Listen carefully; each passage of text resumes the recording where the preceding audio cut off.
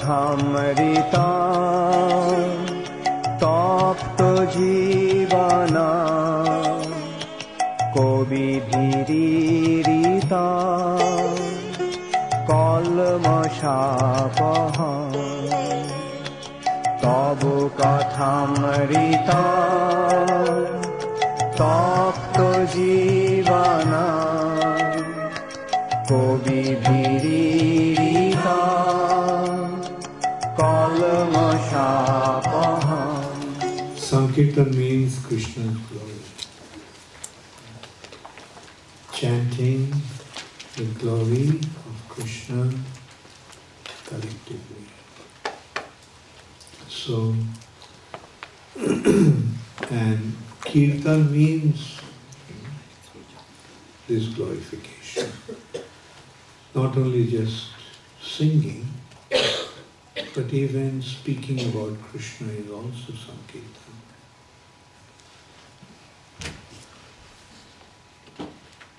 Even to promote Krishna consciousness is also Sankirtan.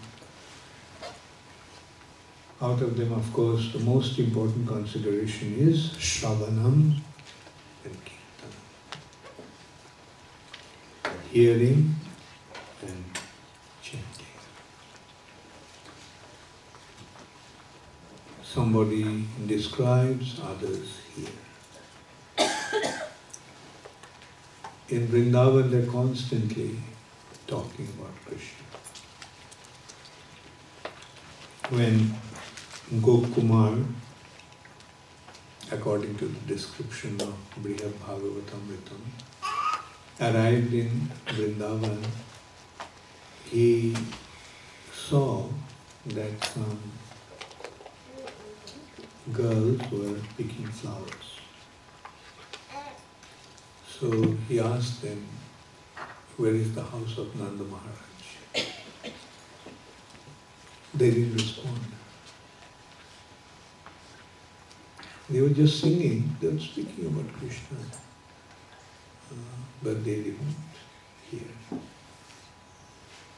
So much so that he felt that most probably these girls are deaf.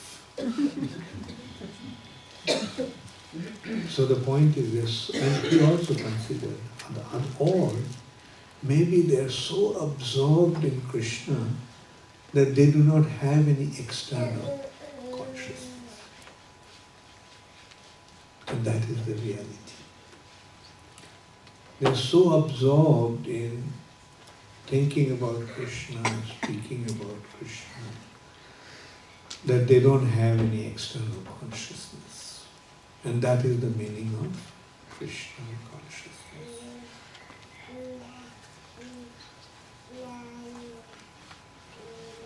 And in a way, or not in a way, as a matter of fact, that's the difference between material nature and the spiritual nature. In the material nature, our consciousness is limited to our senses. We are conscious about our senses, our sense perceptions. But in the spiritual sky, everyone's consciousness is tuned to Krishna's consciousness. They don't have any separate awareness or separate consciousness. Everyone is tuned in, completely focused into Krishna's consciousness. Whatever Krishna wants, that's happening. Whatever Krishna is thinking, that's what everyone is absorbed into.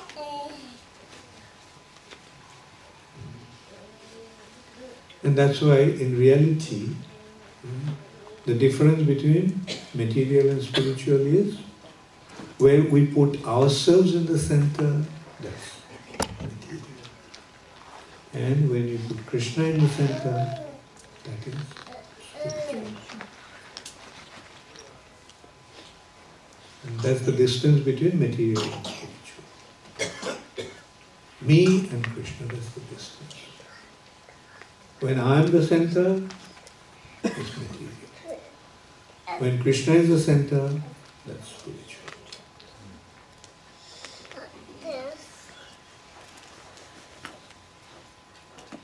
And when we put ourselves in the center, then what happens? Our false ego. I am the center. Everything is revolving around me.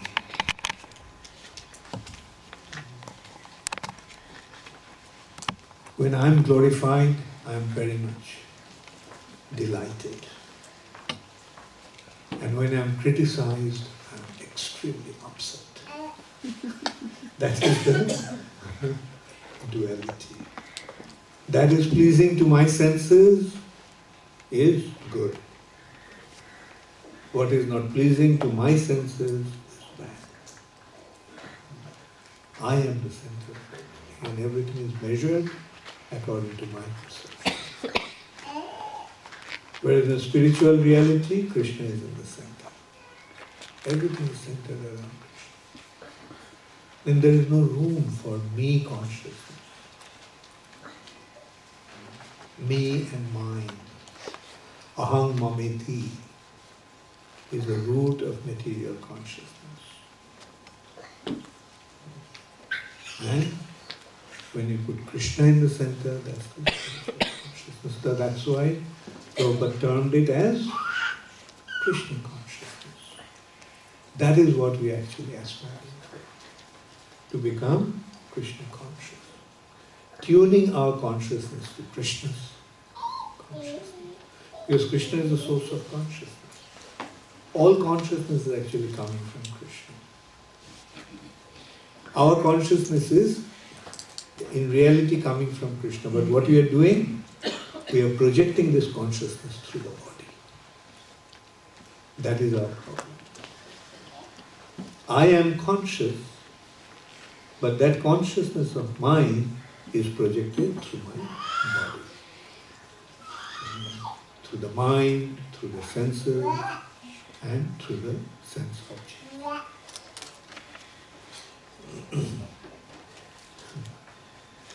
So, that is what we have to change. From me consciousness, it has to become Krishna consciousness. For my self-consciousness, it has to be Krishna consciousness. From my false ego, it has to be offered to Krishna's service. And that is why Krishna comes, to remind us of Him. Reminds us of the benefit of being Krishna conscious. And what is the benefit? The benefit of Krishna consciousness is endless joy.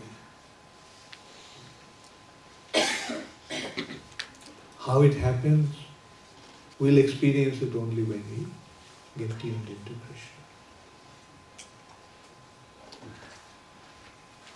And Krishna plays his pastimes. Although he plays his pastimes in different incarnations, and all those activities are full of delight, full of pleasure, full of joy.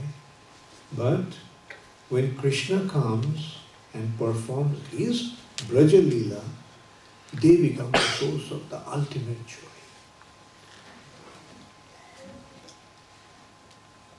Because Krishna is all attractive.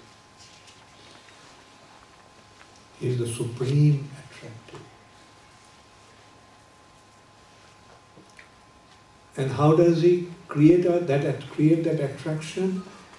That attraction, the basic criteria for those attractions are his 6 opulences. He is the supreme. He is the supreme. He is most beautiful. Supreme beauty, absolute beauty. So naturally we all are attracted to beauty, so we become attracted to Krishna. Because he is the most beautiful. Another source of attraction is wealth. And he is the most opulent. Everything belongs to him. Another source of attraction is strength. And he is all powerful. He is all powerful. He is, another source of attraction is fame. He is all fame. All the fame belongs to him. Knowledge, another feature of attraction. That also Krishna has the absolute extent. And renunciation. So all these features, all the 6 features are the features of attraction, and Krishna possesses them to an unlimited extent.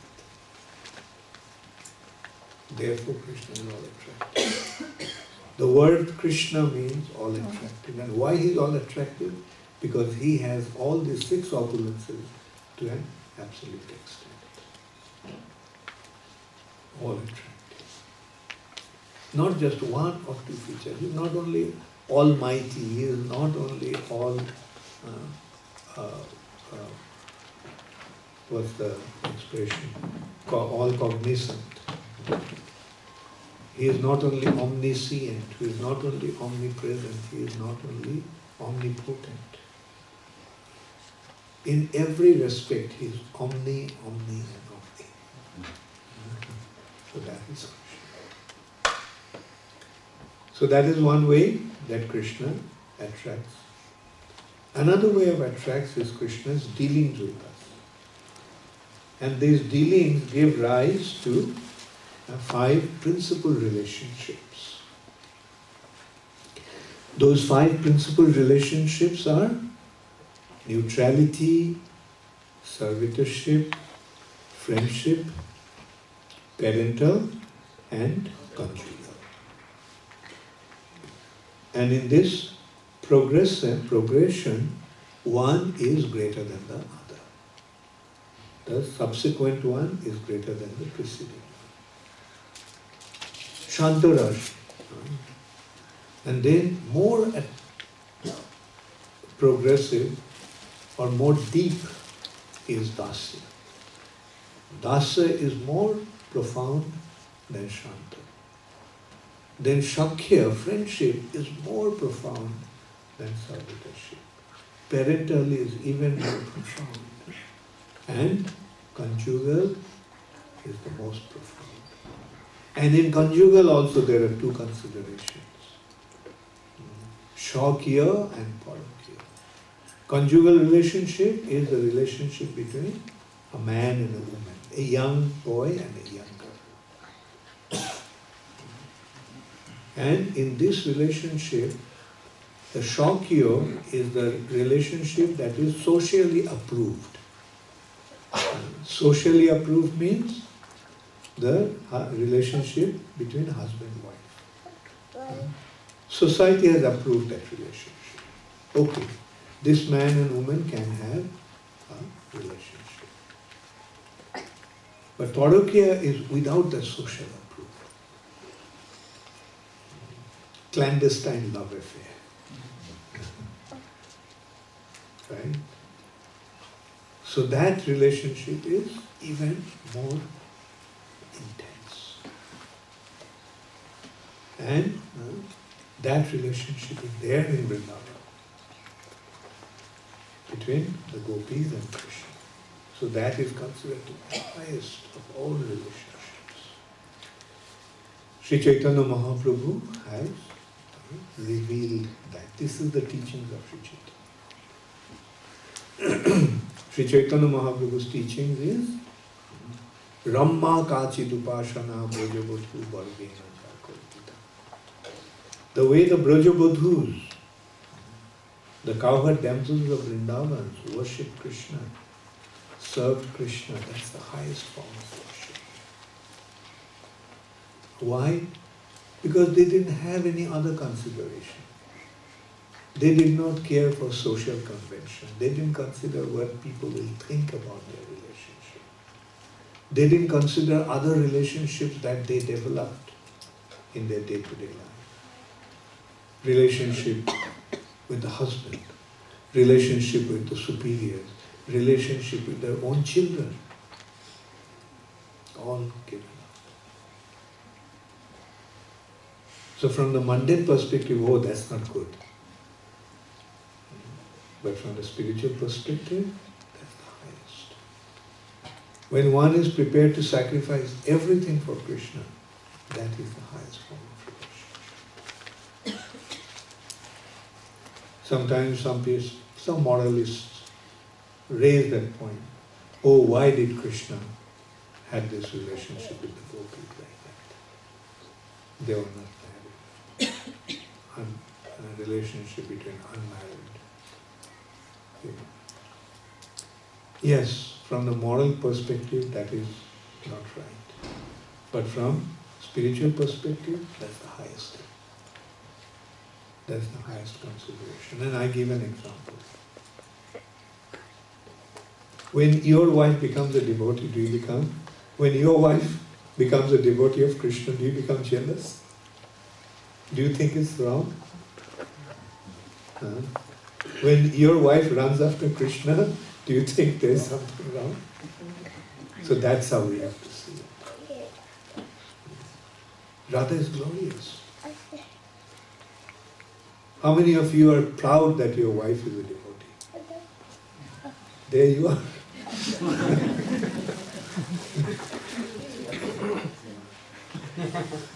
So the point is, we have to recognize, first of all, who Krishna is. Then only it becomes clear. Now let us consider Krishna's pastimes. Krishna came as the son of Vasudeva and Devaki.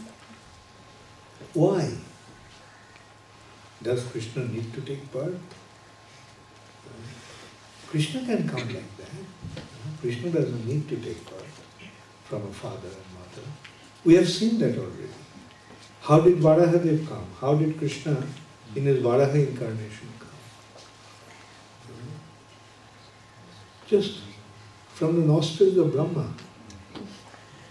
Brahma sneezed and Varahadev appeared. How did Krishna appear as a Meena incarnation, the fish incarnation? And Satyavrata Manu just saw a small little fish came when he was doing his Achaman in the river. Just a fish came along with this handful of water.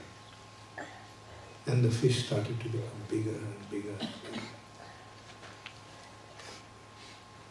How did Nrsimhadev come? From a pillar. So this is how the Lord appears. Lord can appear. He can appear directly. He doesn't need the medium of a father and mother, just like we do. Because we need a body. But Krishna doesn't have a separate material body. Krishna, even when he comes in a spiritual body. Like us, he doesn't need to take a body. Like we, as I was discussing this morning, the soul, through the subtle body, gets into the womb of the mother to get a gross body. But that's not the case with Krishna. Now why does he need to come through the father and mother? Because Krishna's devotees wanted that. Some devotees wished, I wish to have a son like that of the Supreme Personality of Godhead. And because a devotee wants, Krishna wants to fulfill his desire. That's one of the characteristics of Krishna. Krishna wants to fulfill the desires of his devotees. Sharango Sharnagati hoibe jahar tahar prarthana shune Srinanda Kumar. One develops total surrender to Krishna, following these 6 limbs of surrender. Krishna listens to his prayers.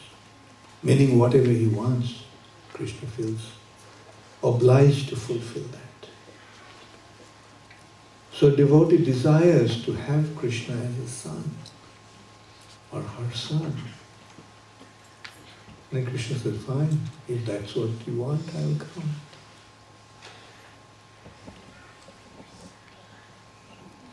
And that's why Krishna came, the Supreme Personality of Godhead, as the son of Prishni.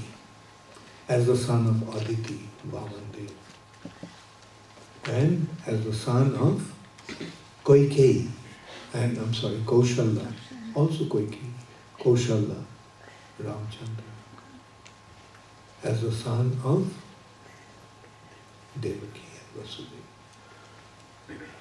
Because they wanted, and that's why Krishna fulfilled their desires.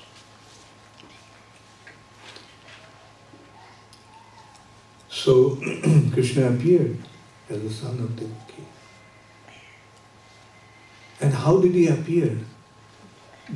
Now I spoke about 5 principal mellows. There are 7 secondary mellows. Those 7 secondary mellows are, in Sanskrit, they are Hashya, Adbhut, Veera, Raudra, Bibhatsa, Bhayanak, and Karun. Hashya, laughter. A mellow that causes us to laugh, humor. Adbhut, surprise. Veera, chivalry. Raudra, anger. Bibhatsa, ghastly. Bhayanak, frightening. Karun, pathetic. This pathos, all these mellows actually affect our consciousness, affect our emotions, affect our feelings of our hearts, affects our hearts with emotions. Like just consider, just the thought, the Supreme Personality of Godhead is coming. And these devotees are so exalted, they are getting the Supreme Personality of Godhead as their son. Mother Devaki is carrying him in her womb. But where? In the prison of Kamsa.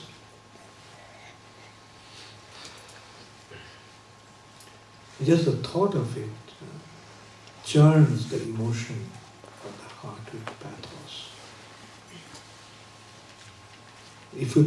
If we meditate on that, we won't be able to restrain our tears. Apparently what Mother Devaki was going through. But then the question is, does the devotee feel? No. Because of Krishna consciousness. She is so absorbed in just thinking about Krishna, she doesn't have any awareness of her external condition. An example is when one is under anesthetics, does he feel pain, the pain of the body? Why not? Simple words, because his consciousness is cut. Stop. The nerves are not carrying the consciousness. Dr. Babu? What does anesthetics do? Numbs the nervous system. So the nerve currents are not flowing, consciousness is not flowing. So, although the chest is cut open, heart is pulled out, they don't feel anything. Why? Because the consciousness is not flowing. Now this is done artificially. But with Krishna consciousness it happens naturally.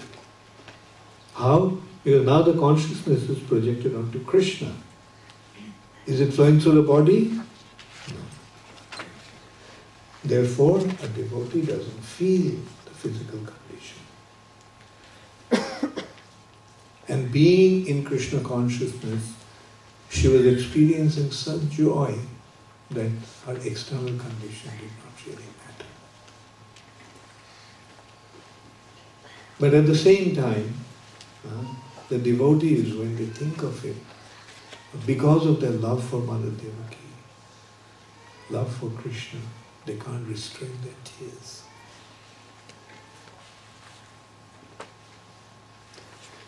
So this is how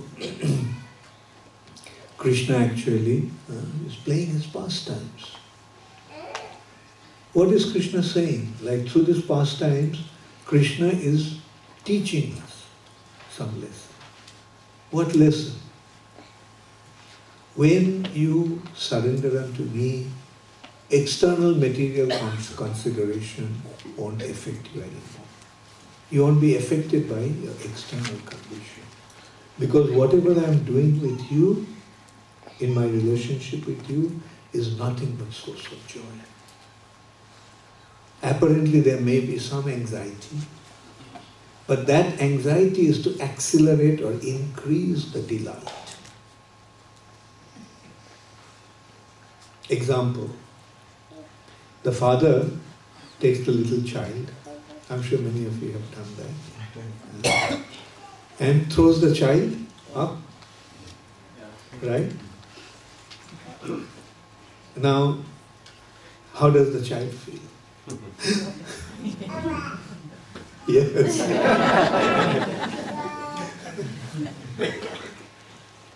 And how does others also feel? Look what he's doing. But then the father catches the child mid-air.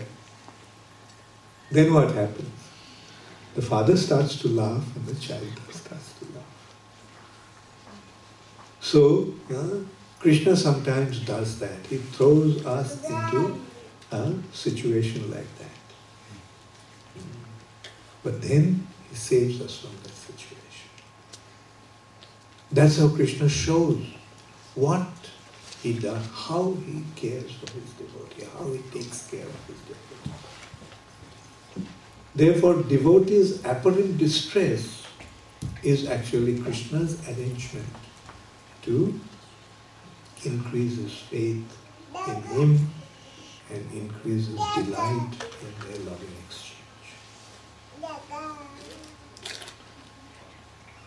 And we see, Krishna is in the womb of his mother, and the demigods came and started to offer such beautiful prayers. They recognize that here is the Supreme Personality of God.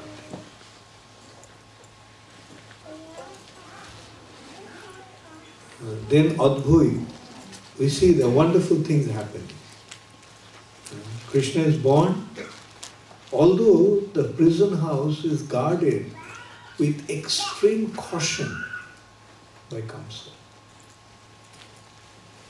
But as soon as Krishna born, everyone fell asleep. All the guards, maybe thousands of guards, extremely powerful individuals with all the kinds of weapons and things, guarding things.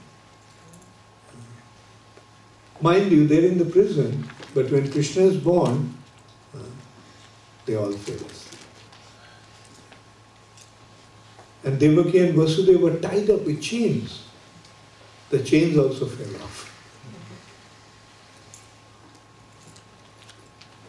There was a massive iron door. The room was as such that there was even light couldn't enter into that room. But on its own, the door opened up. The gate of the prison opened up. And Devaki, Vasudeva quietly picked up the child, walked out of them. He understood that the Lord has some plan. It was raining, torrents of rain.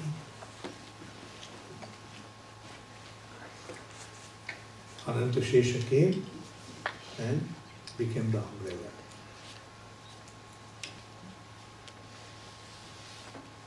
Then he came to the bank of Jamuna.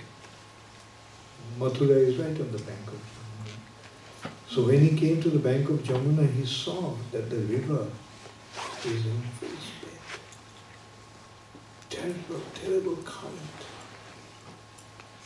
And it's about to flood. The water is right up to the brim of the bank.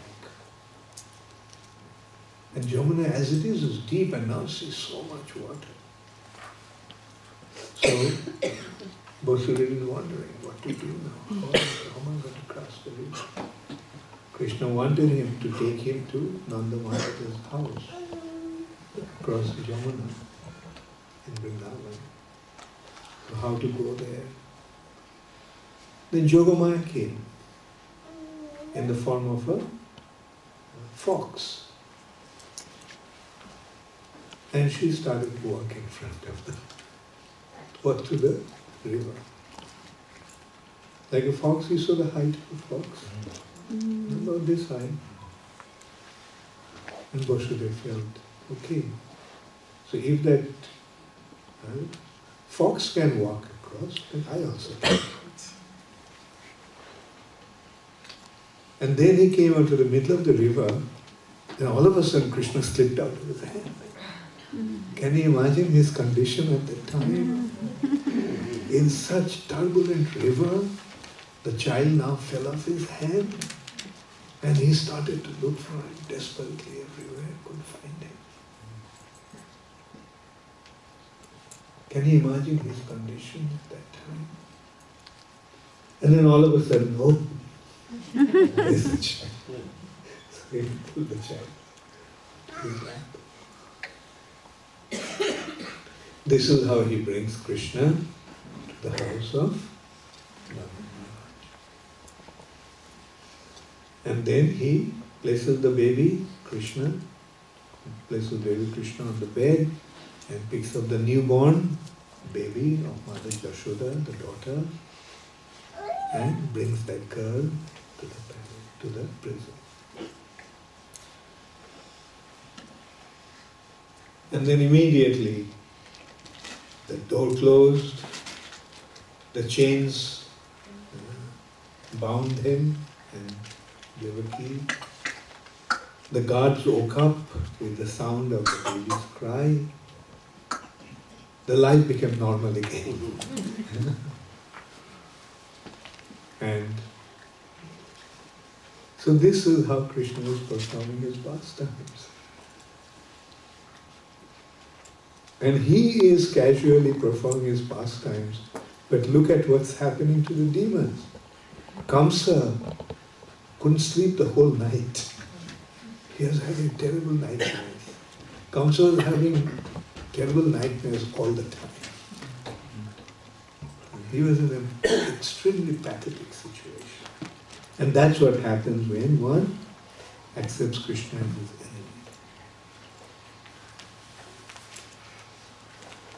And as soon as Kamsa got the news that the child is born, he practically started to tremble with fear. He had long hair, because the Kshatriyas don't shave their heads or crop their hair or cut their hair. Because the hair they tie up in a knot, and that works as a helmet, like the Sikhs do. That's the way Kshatriyas used to do. Keep the long hair, tie it in a knot, and wear a turban, so that even any heat on the hair will be protected. So you can well imagine how long Kamsa's hair was, and they all stood up.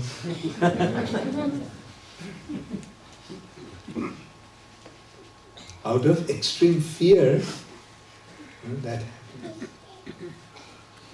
Did you ever see a ghost at night? And what happens? Don't the hair stand up? Or when you're extremely afraid, the hair stand up. That's what happened to Kamsa.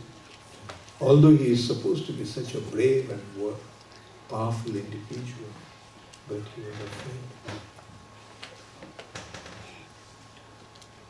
And then he sees that it's not a boy, it's a girl. And Devaki began to appeal to him. Please come. Girl, you don't be afraid of a girl. But cruel as Kamsa was, didn't listen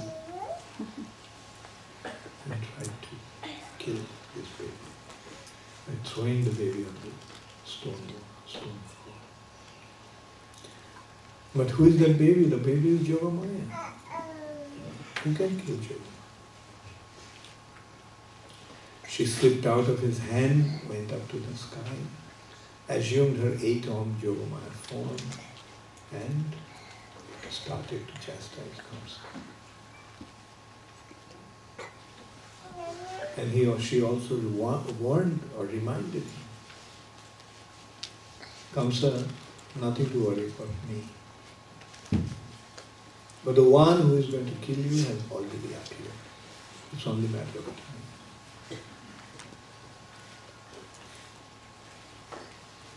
And then we see, in this way, through his pastimes, Krishna shows the nature of the demons. Completely ruthless. No, for the sake of their sense gratification, they would be prepared to do anything. Kill a baby, kill a child, kill a female child, kill the enemy. And just to protect himself from being killed by Krishna, after hearing that Krishna has already appeared, what did he do? Kill all the children that are born in 7 days' time. We do not know who is that child, but kill all the children. Just to protect themselves, protect himself, he is prepared to kill everybody. And then comes actually, or rather Kamsa, did he succeed in preventing his death?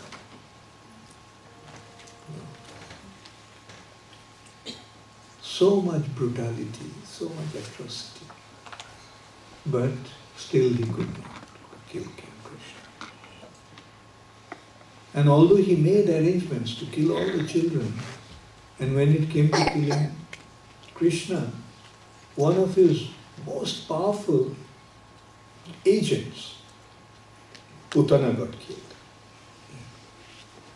Putana was so powerful that even demigods were afraid of her. And she had such mystic power that she assumed such a beautiful form that everyone started to wonder who she was.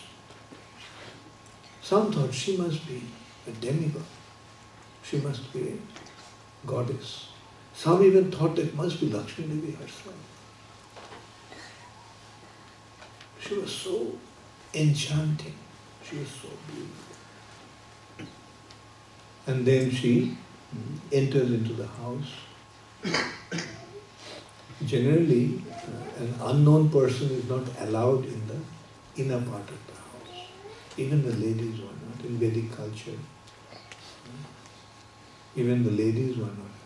Men are not. During the daytime, men could not go to the inner part of the house, called Andar Mahal. Even the husband couldn't go inside. When Satyabhama was brought and Krishna wanted to see her, she was curious to meet her. But in the daytime he couldn't go in. So he assumed a woman form. He dressed up like a woman. So that's how he entered into the inner part of the house. His own house. He is not allowed. And at that time, Uddhav, seeing her, felt some attraction. And Uddhav began to wonder, who is this? Because I am not attracted to any woman. Then how come I am feeling the attraction? So is this the form that Lord Shiva saw? That is the Mohini Murti. So Krishna's female form is Mohini Murti. that attracts even a devotee who is not attracted to anything. So anyway, but Putana got the access to inside the house because of her enchanting beauty. So assuming that form, she came inside, and so much so, she was such, she spelled such, or rather casted such a wonderful spell, that even Mother Jashoda became bewildered. Because Krishna was on the lap of Mother Jashoda, and she started to tell, "Oh, I'm feeling such affection for you, child. That milk is flowing from my breast. Let me offer my milk to your baby." And Mother Jashoda said, "Please take." Thinking that she must be such an exalted personality. But how did Putana come? Putana came smearing, or carrying, not smearing. Instead of milk, she was actually, in her breast, she was carrying the most deadly poison, kalkut. The most deadly poison. Just a drop of it would kill anybody. But Krishna not only drank the poison, but Krishna sucked her life away.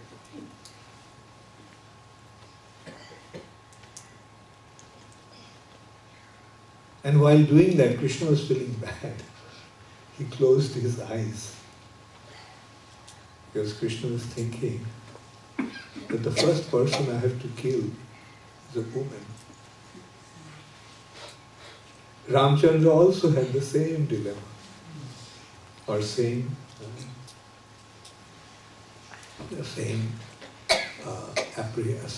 concern, because he also killed Taraka Rakshashi, the first one.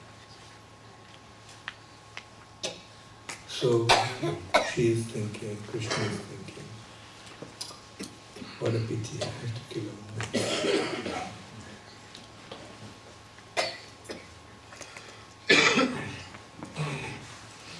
And then the news actually went there to Kamsa. Putana is dead. And he started to suspect, this boy, is this the one? And then he started to send one after another demon. They're extremely powerful individuals. You can see how powerful they were. Like Trinavarta, he turned himself into a whirlwind, a storm. That means with his mystic power, he created a storm. He came as a storm. And not an ordinary storm, like the whole place became full of dust and stone chips, gravels, weeds, dry thorns. So all blowing everywhere with terrible wind. And he picked up Krishna. Now another wonderful thing, at that time, Krishna was on his mother's lap, on the lap of Mother Jashoda. And Krishna was thinking that, well, this demon is coming to carry me. Now my mother is not safe. Because if I am on my mother's lap, he will carry me along with my mother. And then the job will become more difficult for me. So Krishna became so heavy, all of a sudden, the Mother Jashoda felt that she is not able to carry him anymore. So she just placed Krishna on the floor. And right at that time, Trinavarta appeared as a terrible whirlwind.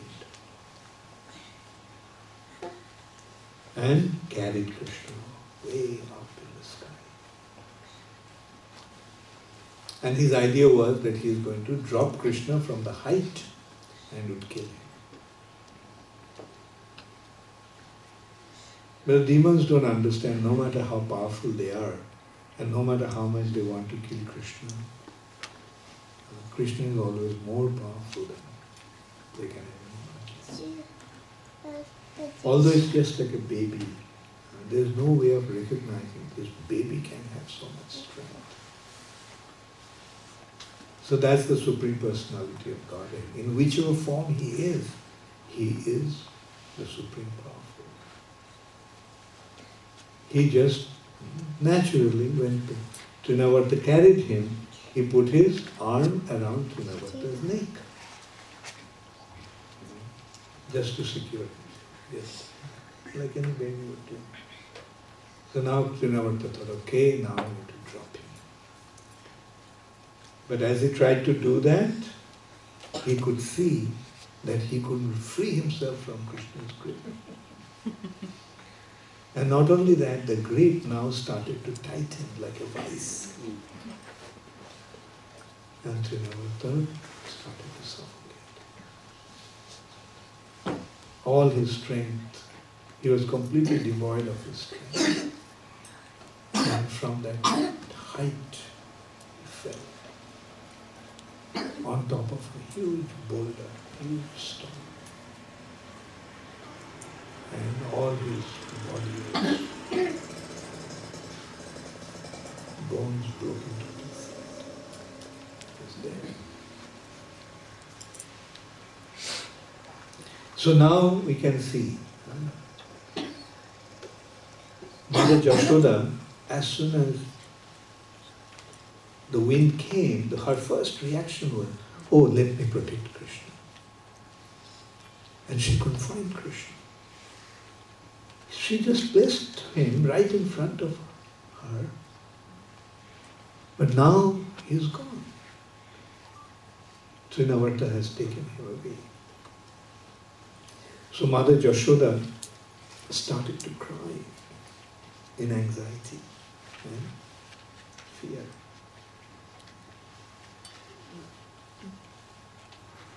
And everyone started to look for Krishna. Where is Krishna? Where is Krishna? See, the anxiety is caused.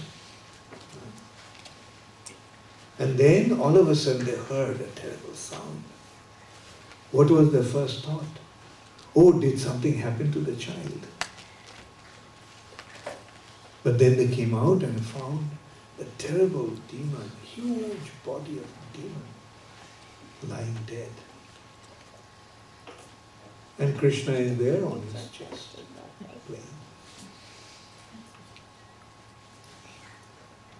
So see, anxiety, and after anxiety comes relief. Can you imagine the depth of the relief and the profundity of joy? Oh my God, Krishna is safe. Now, oh Narayan, thank you so much that you saved our baby. So this is how, through his pastimes, Krishna increases the delight of his devotees. Iti drikshalilabhir ananda kunde shaghosham nimajjantam akkampayantam. In this way, iti drikshalilabhir, through his pastimes, shaghosham, his devotees, nimajjantam, drowns, Ananda Kunde, in an ocean of joy. In this way, Krishna submerges or drowns his devotees in an ocean of joy through his pastimes. That's the purpose of his pastimes. He gives inconceivable joy to his devotees, and by seeing how delighted his devotees are, Krishna feels delighted.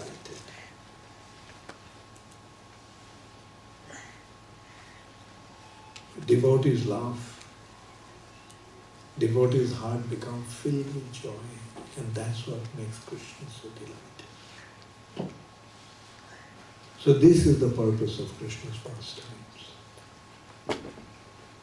And in this way, in Vrindavan, we find one after another, Krishna kills so many demons.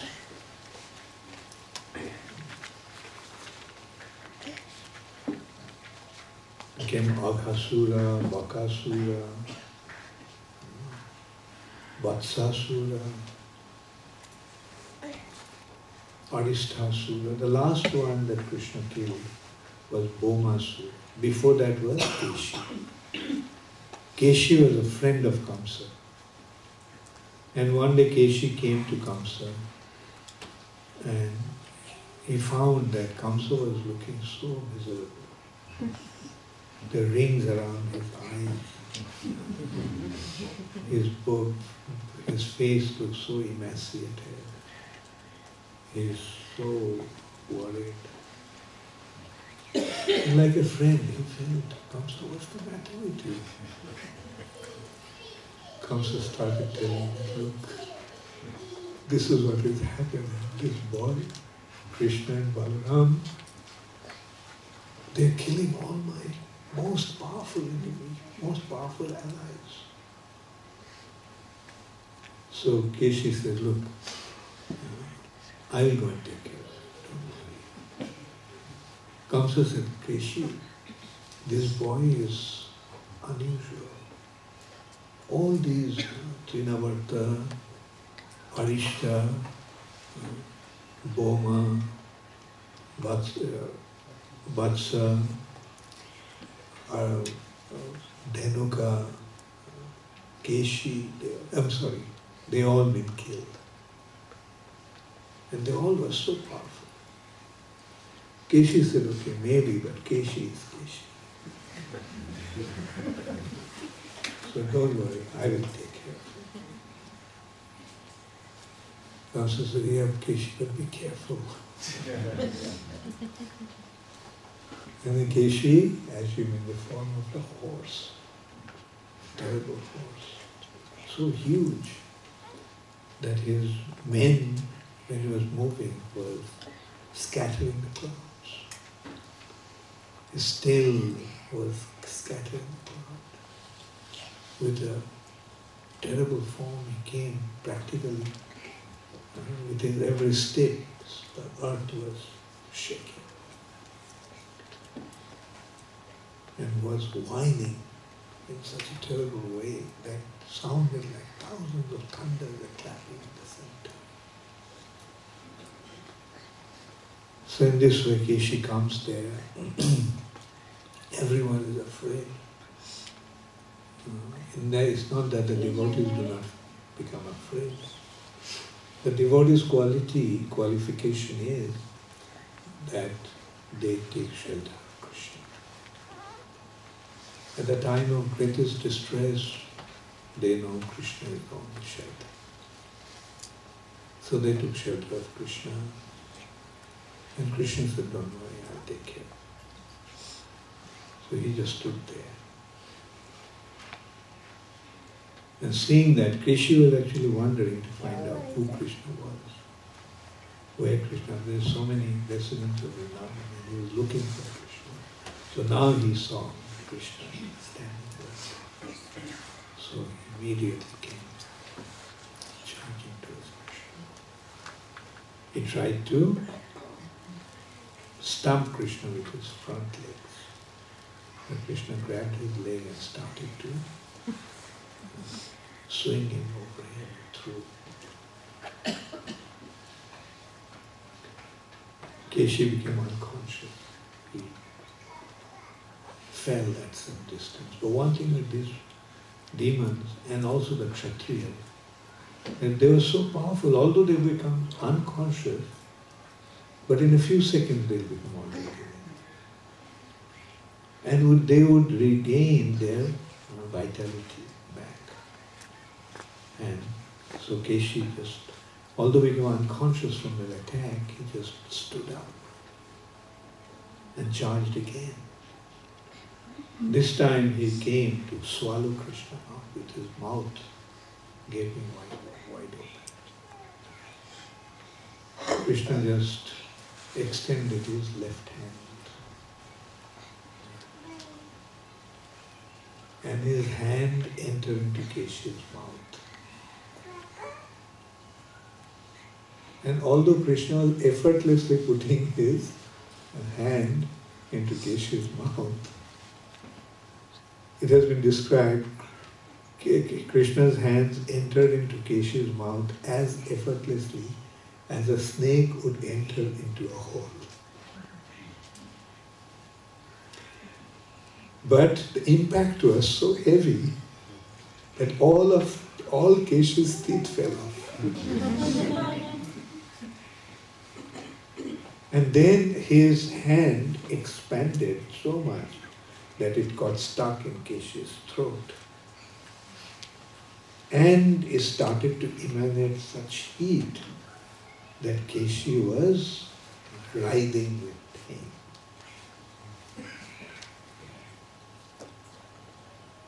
And then Keshi's body, Keshi left his body, dead.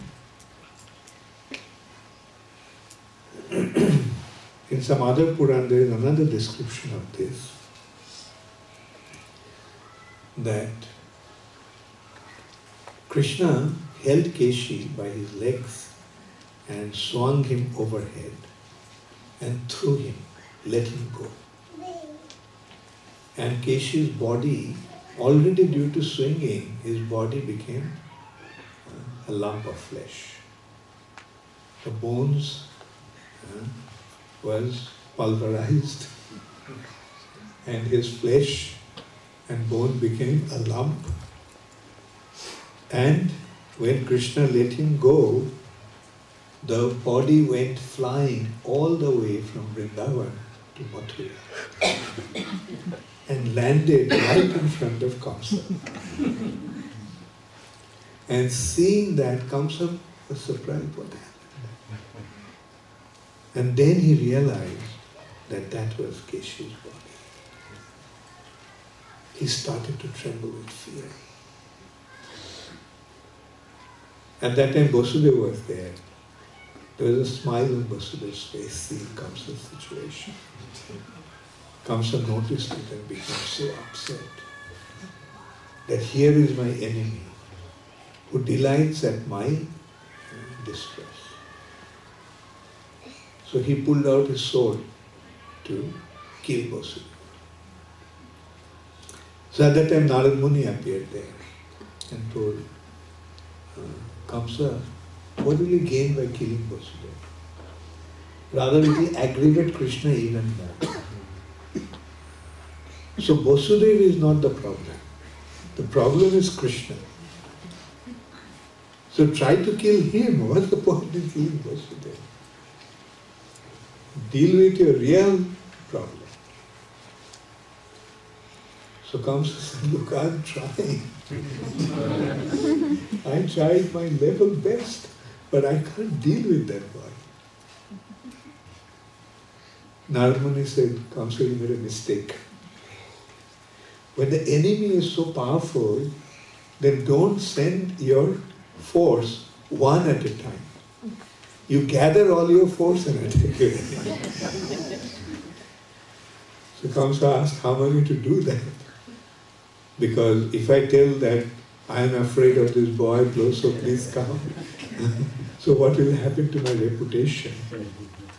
Narad Muni said, don't worry about that.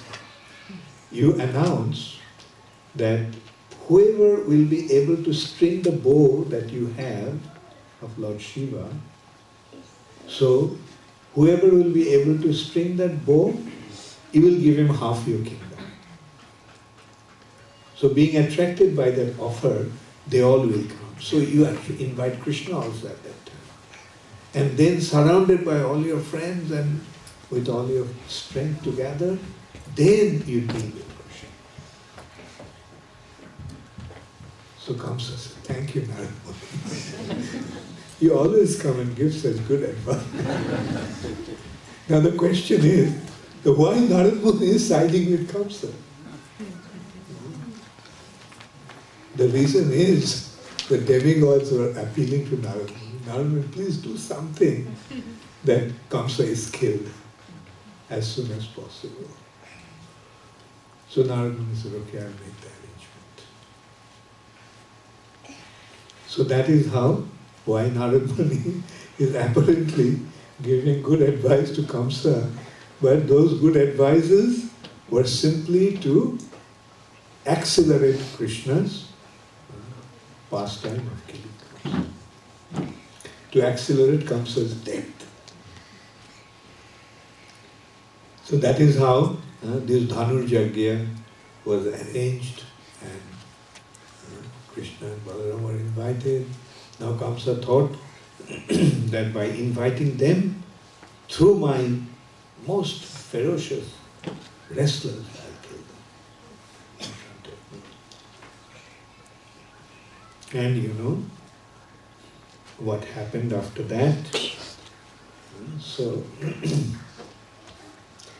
the evening class is, I've been told that it's for 1 hour only. Gauri? This class is from 6:30 to 7:30. Okay. So anyway, so today I won't invite any question. So tomorrow we'll start. I just wanted to give the recap of Krishna's Vrindavan pastimes, and tomorrow maybe we'll start from Krishna's pastimes out of Vrindavan, our main topic. Thank you very much. All glories to Srila Prabhupada. Gaur Premanande.